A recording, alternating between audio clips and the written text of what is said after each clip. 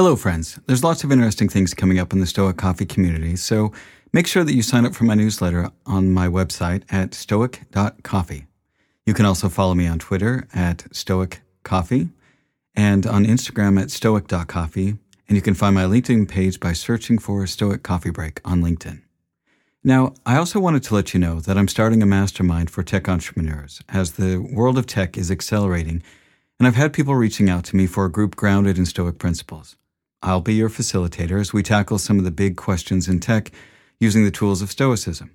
I have a few spots left for senior tech entrepreneurs and decision makers to join me for a 1-hour bi-weekly session. I'll be interviewing candidates to form a tight group for the first cohort of 5 people, plus myself. Now, if you're interested in joining this, please reach out to me at masterminds@stoic.coffee.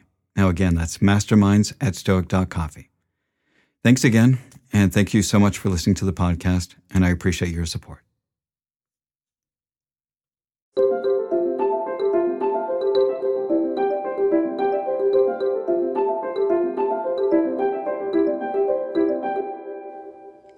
Hello, friends, and welcome to Stoic Meditations. Today's episode, Giving Away Your Control. The more we value things outside ourselves, the less control we have. Epictetus. Why is control so important? Why do Stoics stress focusing on what you can control? Because when you try to control the things that are outside of your control, you create a lot of unhappiness and stress in your life that is pretty needless and is very ineffective. You are also less effective in solving your problems.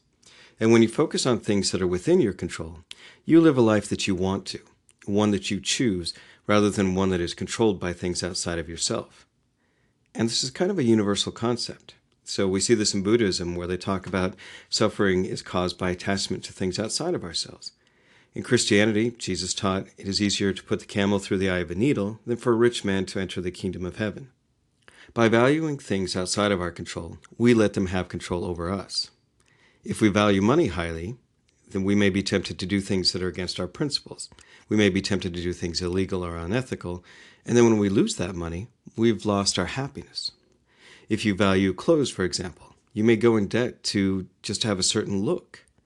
If you value the opinions of others too highly, then you will do things that you think will make others like you, and you give control to them over your life. So I want you to take some time this week and ask yourself 2 questions. What are the things outside myself that I value? And what kind of control do they have over me? Giving things outside of yourself their proper weight and value will help you take control of your life and live a life of your choice.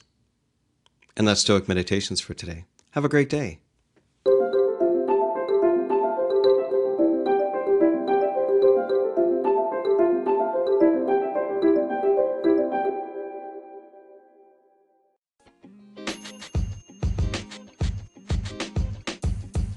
The podcast you just heard was recorded with Anchor. If you want to make your own, download the Android or iOS app completely free from anchor.fm/podcast. That's anchor.fm/podcast.